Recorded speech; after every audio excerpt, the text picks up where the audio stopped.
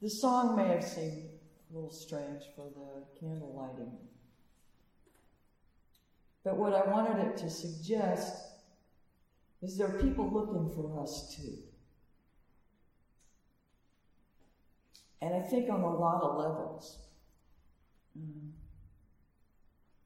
The question that is the sermon title today is, who's talking to us? We have a great tradition of trying to carry our understanding of freedom, reason, and tolerance into a world that can seem intolerant, unreasonable, and confining, right? But when we go out in the world with that, what we're trying to do is impart what we know on other people. And so my question today is, who's talking to us and how are we listening? And something I don't usually do is kind of recap everything that I've covered in the service so far with music and readings and stuff like that. So I'm going to just run through some of them real quickly. The prelude was The Fuse by Jackson Browne, and it said, you are what you choose to be. It's whatever it is you see that life will become. If you fill your head with stuff that darkens every hope and aspiration, you can't see something else to become. Are there really people starving still? I want to say right now, I'm going to be around, and I'm going to be around when the walls and towers crumble down, and I will tune my spirit to the gentle sound of water lapping on higher ground. Then the choir did God Give Me. That song, when I wrote it, it was to set up the idea that it's going to be a selfish song, God Give Me. And the whole song is about, please allow me to be of service. Prepare me for what's mine to do in this world. Love, show me the way to do what's hard to do. Living peace. God, give me the strength to do what's mine to do. God, give me hope and love and faith enough. Then Mahatma Gandhi, a principle is a principle. We have to strive to achieve it, and striving should be conscious, deliberate, and hard. Then Maya Angelou, so that we might give birth again to the dream. If you don't keep the dream alive, what's going to happen to it?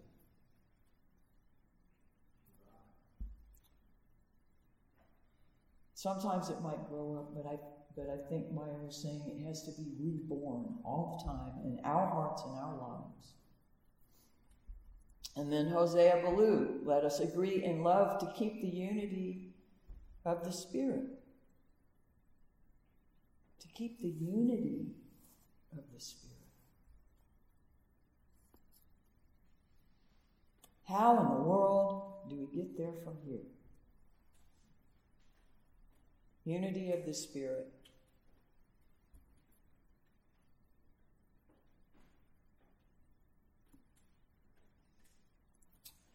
In the story, we said the best way to get rid of your enemies is to make them your friends. And in this choir circle around for freedom, we were saying, keep the circle whole. And then one more step till there's peace for us and everyone. And if the messenger is angry and no one hears a thing,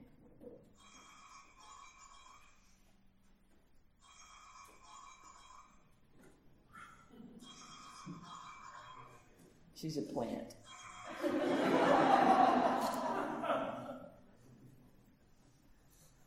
Listen to your heart. When there are a lot of distractions and it's hard to do. And the heart that we're talking about isn't the fear, it isn't the worry. It's the part that sits there knowing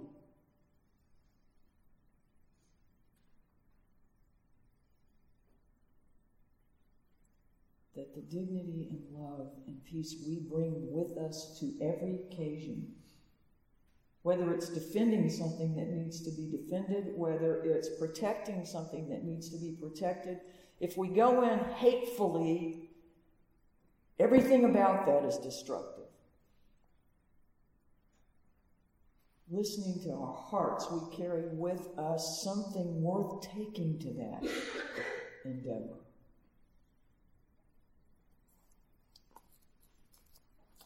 The opportunities are all around us. So what will we do with them? And what will we do differently that will allow the people who don't trust us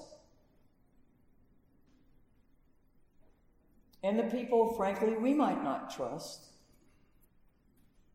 to be able to open conversations?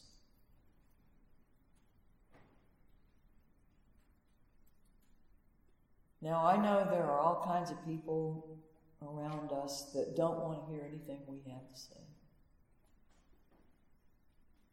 And there are people around us that we would have to do a lot of personal work to be able to listen to.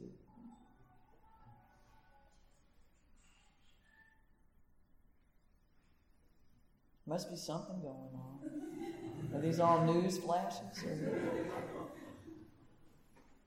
We're still here, right?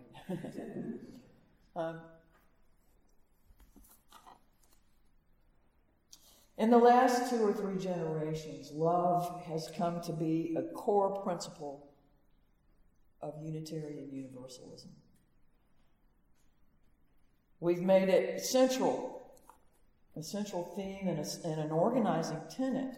And we think we've succeeded in gaining, I think we've succeeded in gaining a respectable level of trust in a number of communities whose demographics don't necessarily correlate with ours.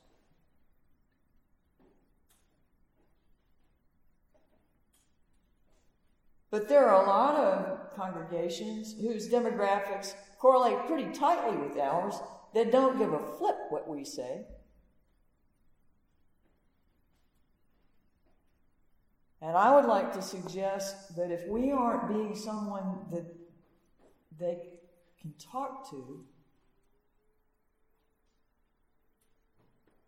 then maybe part of that missing bridge is us.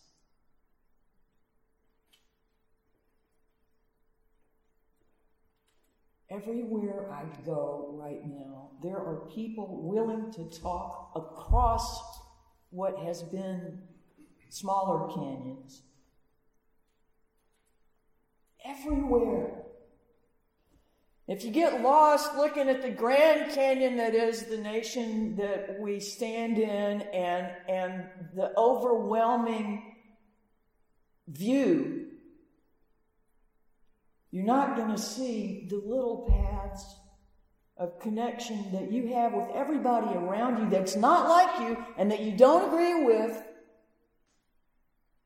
that you can start to build on. Every single one of those little paths makes a difference. And there are a whole lot of people that are looking for ways to connect that weren't looking before. And if all our focus is on people that don't want to connect, then we're wasting our time. You don't go into a place telling somebody what they need to think and expect it's going to change anything.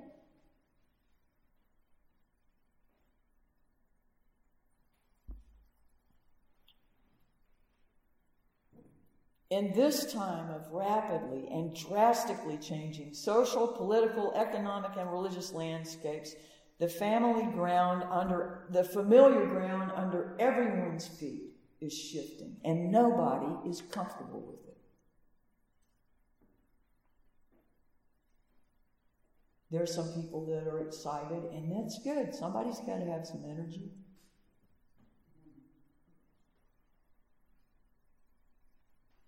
But everybody that's questioning where they're standing is scanning for safe places to make a bridge.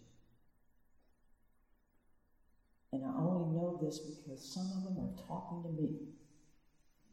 People that would never think about asking my opinion have been. Me! None of y'all want to hear what I have to say.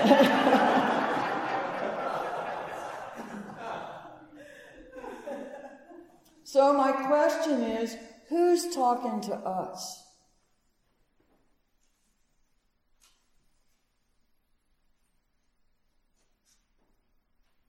If we want anybody to hear anything we have to say, we better be willing to hear them first. And not only hear what they're saying, but hear what's behind what they're saying. Assume, because this is the case for most of them, assume that what they are telling you is their story, is their truth. That is what they understand. That is where they came to from their life experience. They are just as solidly grounded in what they are trying to share as we are and what we're trying to share.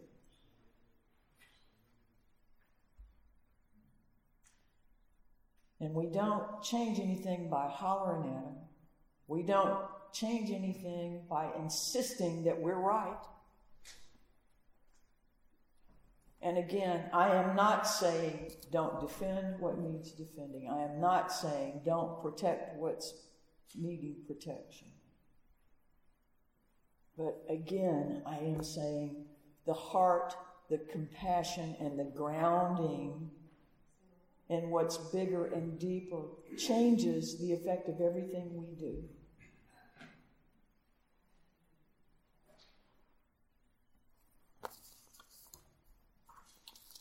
Again, I want to ask everybody to, if you will, if you can, we've ordered some more. If the price is at all difficult, lots of people have been paying more than the book cost them, so we're making a kind of a pool of fund for people to have a book. I would like for the congregation to read the book Dignity.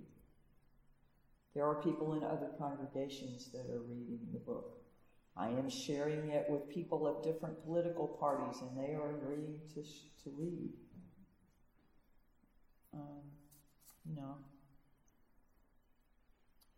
Make time and clarity in your own spirit to develop the connections on those ever so narrow land bridges. The places that you have stuff in common with people, even if it's not the views. There was one man I was talking with. I was just flabbergasted when he said to me, "What are we going to do about this division in our nation?"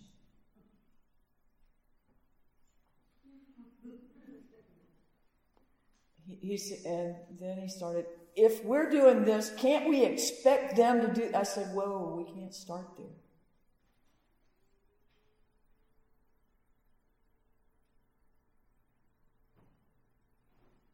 And what I'm hoping is to create, we agreed we'd get together again and have coffee and talk some more. What I'm hoping is that we're going to develop ways that we can walk towards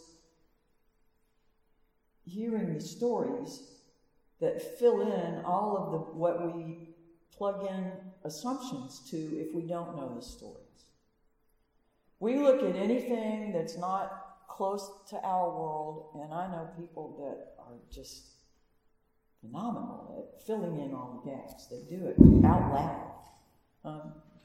Writing storylines for everything that goes past that they don't know. But we do that. We let our imagination fill in what's not in our experience with our assumptions. We don't do well with voids. We don't do well with vacuums. So anything we don't know about, we kind of fill it in with what's made up, frankly. And the only way to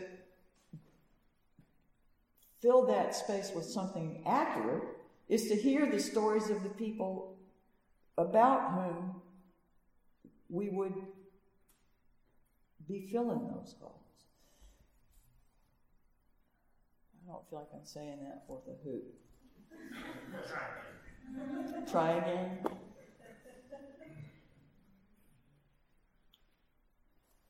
In the adult education class,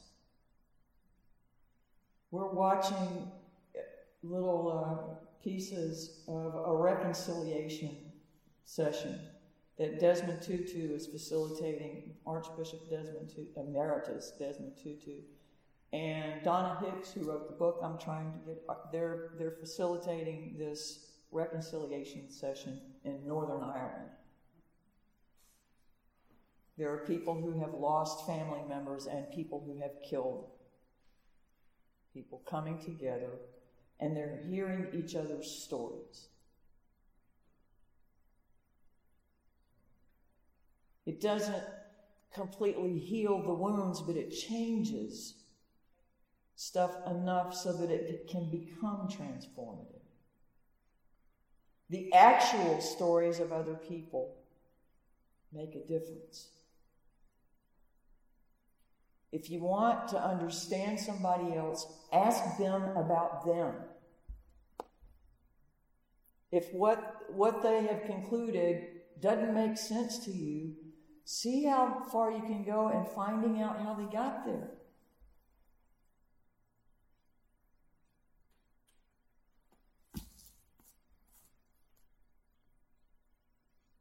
Our closing hymn is number 95, There's More Love.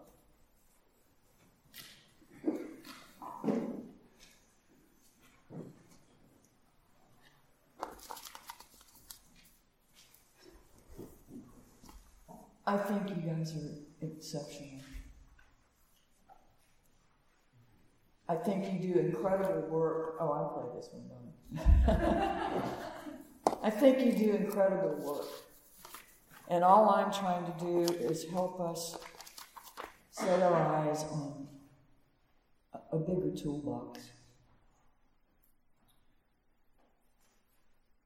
And growing more solid in our capacity to hold the tension of the world until we can heal it. And I think those opportunities are a whole lot closer than you think they are. May it be so.